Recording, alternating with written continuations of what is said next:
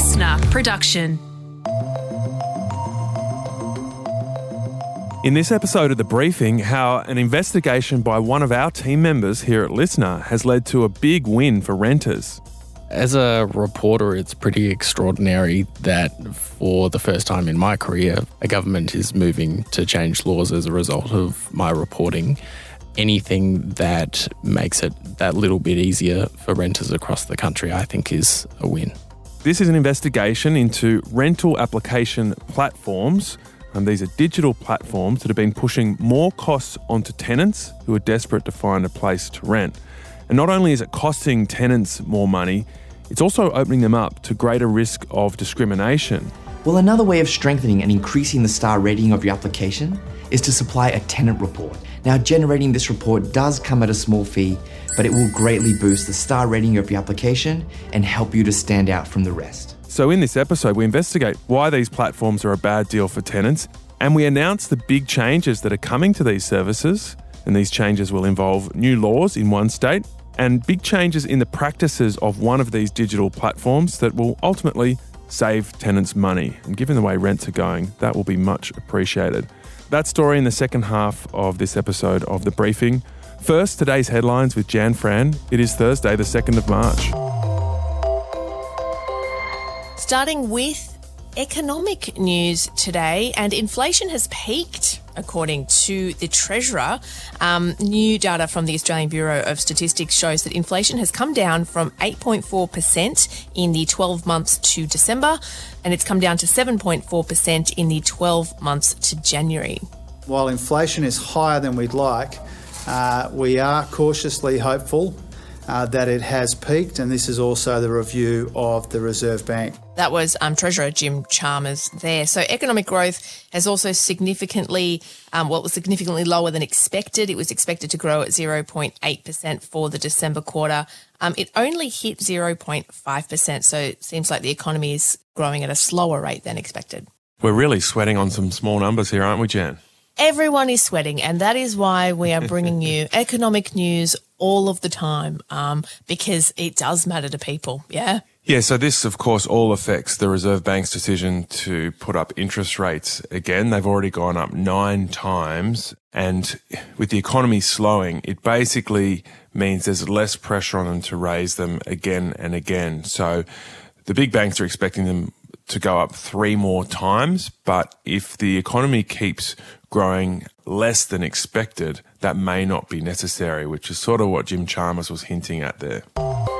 And the FBI has publicly confirmed that it believes COVID most likely came from a lab. The FBI has for quite some time now assessed that the origins of the pandemic are most likely a potential lab incident in Wuhan. That was Christopher Wray speaking there on Fox News. He's the FBI director. This comes after last week's news that the US Energy Department, who was also looking into this, also said that a lab leak was its most likely theory, although it did say that it came to the conclusion with low confidence, meaning there's only so much that they can know and nothing is definitive. Yeah, nothing's definitive. It's still so interesting that these big agencies are getting behind this theory, particularly the FBI. So this was sort of known but not confirmed that the FBI had taken this position. So to hear Christopher Wray say that publicly on US television is still a really big deal. He did say he couldn't explain the evidence for that conclusion because it was classified. And the other interesting point here is there are other agencies in the US that don't take this position, even within the intelligence community. There's a lot of a difference of opinion, and there has been for quite some time among US intelligence officials as to the origins of COVID. It's important to know that it's really, really difficult to get a clear conclusion on this because basically you need China's cooperation, and China is not going to be cooperative. I mean, it's already dismissed the FBI's assessment. It says that it has no credibility. And it's very unlikely to, be allowing foreigners on the ground in China nosing around into this issue. And journalist Lisa Wilkinson will argue that former Liberal Party staffer Bruce Lehrmann did rape his then colleague Brittany Higgins in Parliament House if his defamation lawsuit proceeds. Bruce Lehrmann is suing for defamation over the interview Wilkinson conducted with Higgins on The Project in February 2021, in which Higgins alleged she'd been raped after a night out in 2019. Even though Lehrmann wasn't named in the interview, he argues details listed were enough to identify him to a range of people, and Bruce Lehrmann alleges Ten and Wilkinson were recklessly indifferent to the truth or falsity of what they were broadcasting and didn't give him a chance to respond. An environmental activist, Greta Thunberg, has been arrested again. How dare you? This time she's been demonstrating in favour of Indigenous rights in Norway. She's calling for the removal of 151 wind turbines from reindeer pastures used by Sami herders. She said that a transition to green energy, which obviously she's a massive proponent of, she has said that it shouldn't come at the expense of Indigenous rights. So this is a bigger issue here because Norway's Supreme Court ruled in 2021 that the turbines violated Sami rights under international conventions. However, they are still in operation and it's been well over a year, 16 months later. She has since been released, though, after her arrest. Yeah, this is really interesting for two reasons. One, that she's, I guess, putting the rights of these Indigenous traditional owners ahead of a renewable energy transition, but also that it's the second time she's been arrested this year. So she's really going through a different phase of her activism, from school protests now to getting arrested on the reg. The other arrest was in Germany, protesting the expansion of a coal mine. Is it too late now to say sorry? And Justin Bieber has cancelled his Australia and New Zealand tour after postponing concert dates last year. He's cancelled a lot of dates around the world, citing health issues. So tickets have been completely cancelled. It hasn't been postponed. So this is pretty sad news. We found out last year that he was struggling with Ramsay-Hunt syndrome, a rare neurological disorder that paralyses the facial nerves. So I don't think we know that, you know, he's particularly cited that, but that's what he's been going through. So that's pretty sad news. If you're a ticket holder, you're set to be issued a full refund. Just want to say that in case there are some fans of Bieber listening now going, oh my God, I paid all this money and now I'm not going to get to see Justin. Well, the tiny silver lining there is that you will get all your money back. All right, Jan, we'll catch you tomorrow. Antoinette's about to join me as we bring you this original investigation into these third-party rental apps. And this investigation has led to some really interesting changes.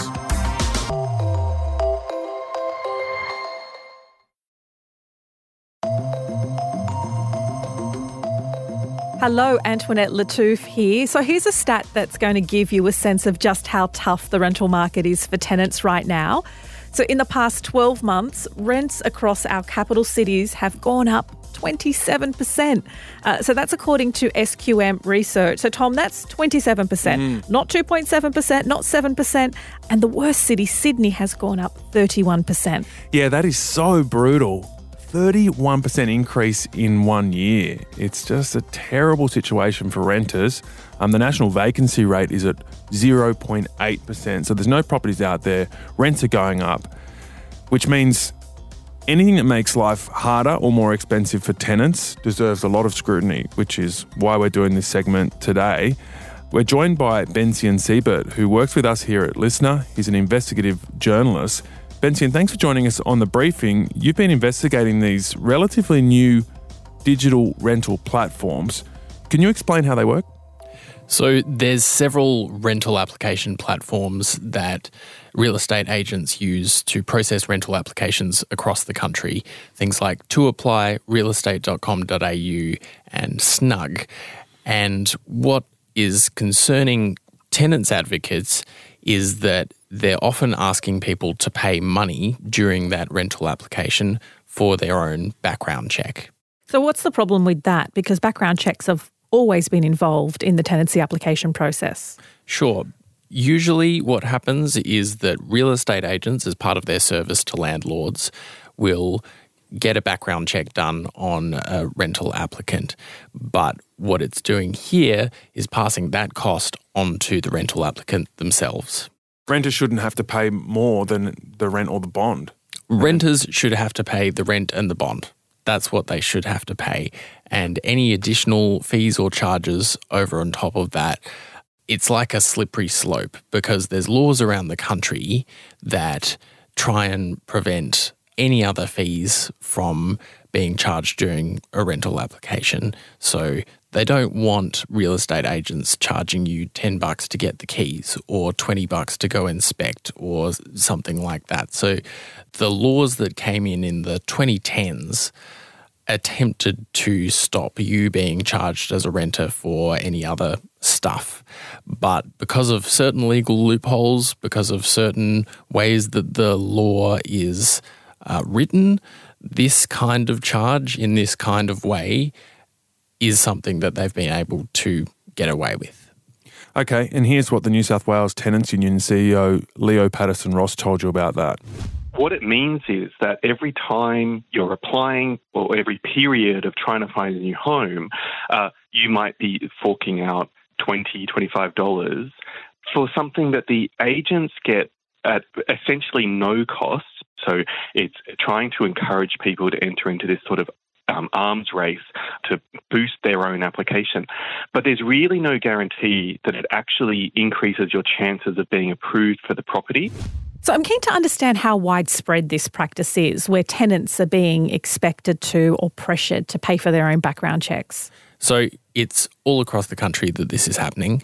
There are several platforms that do it. There's To Apply, there's realestate.com.au, which describes itself as the most popular real estate website in the country, and there's Snug, and they all have kind of a different way of going about it. So if you go on to the Snug website, they'll say something like, here is a optional background check that you can decide to pay for. It may or may not improve your chances of getting the property.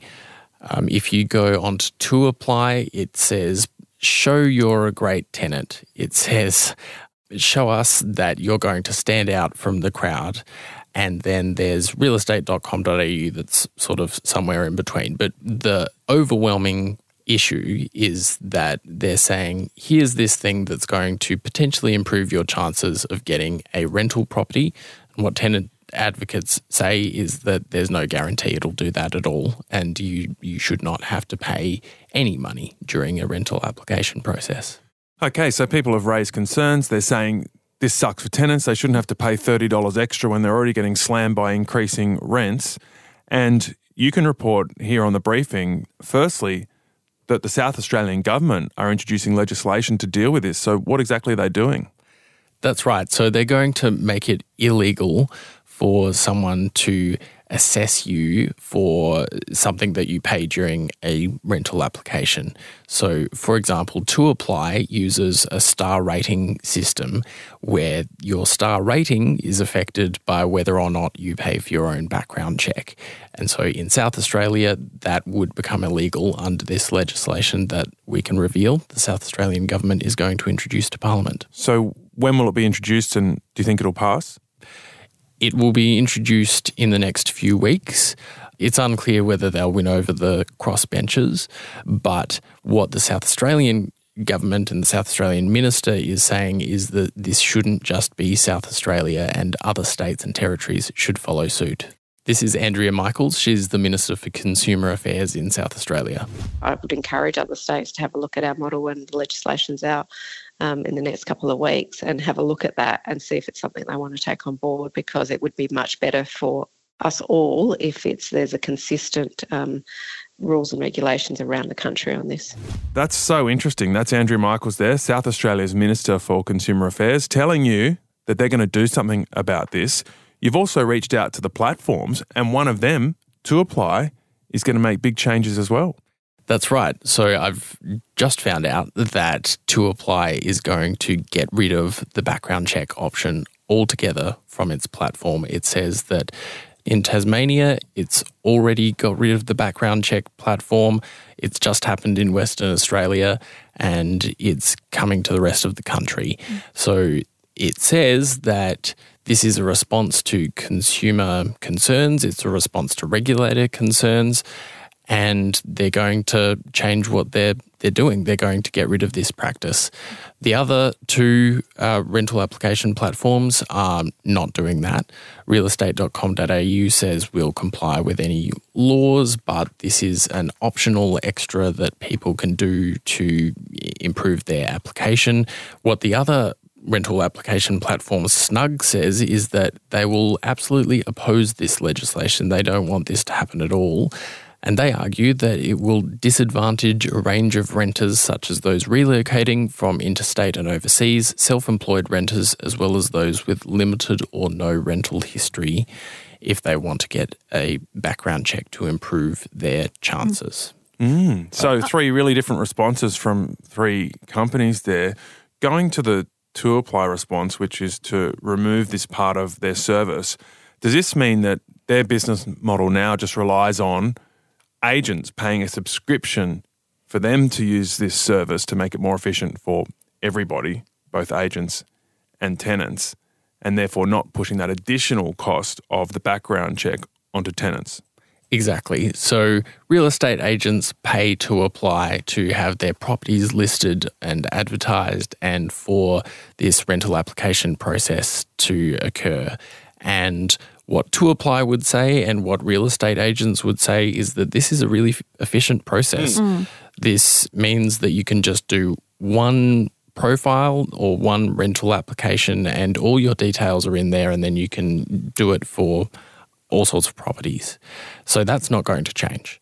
But what's going to change is that the renter is not going to be asked to pay any money during that process. Yeah. That's great. That's a really good outcome. That's big.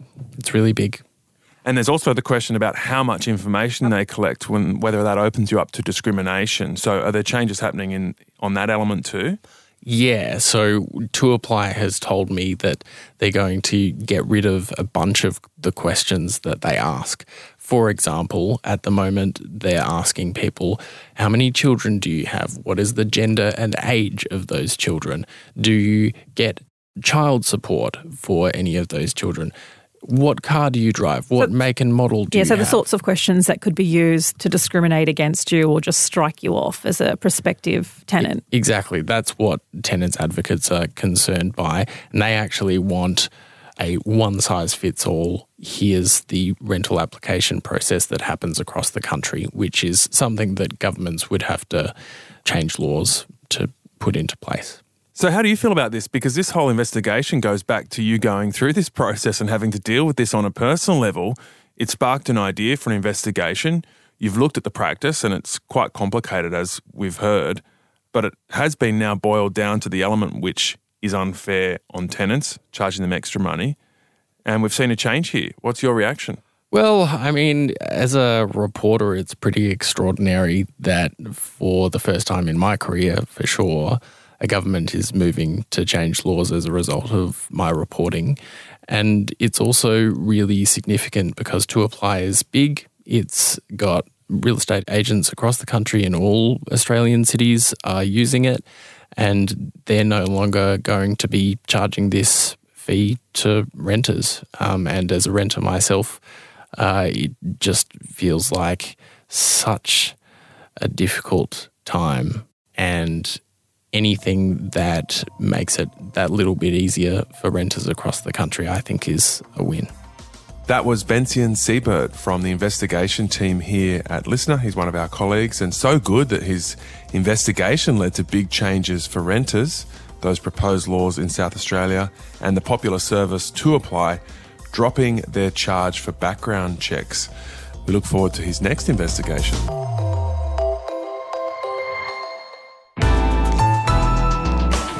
Listener.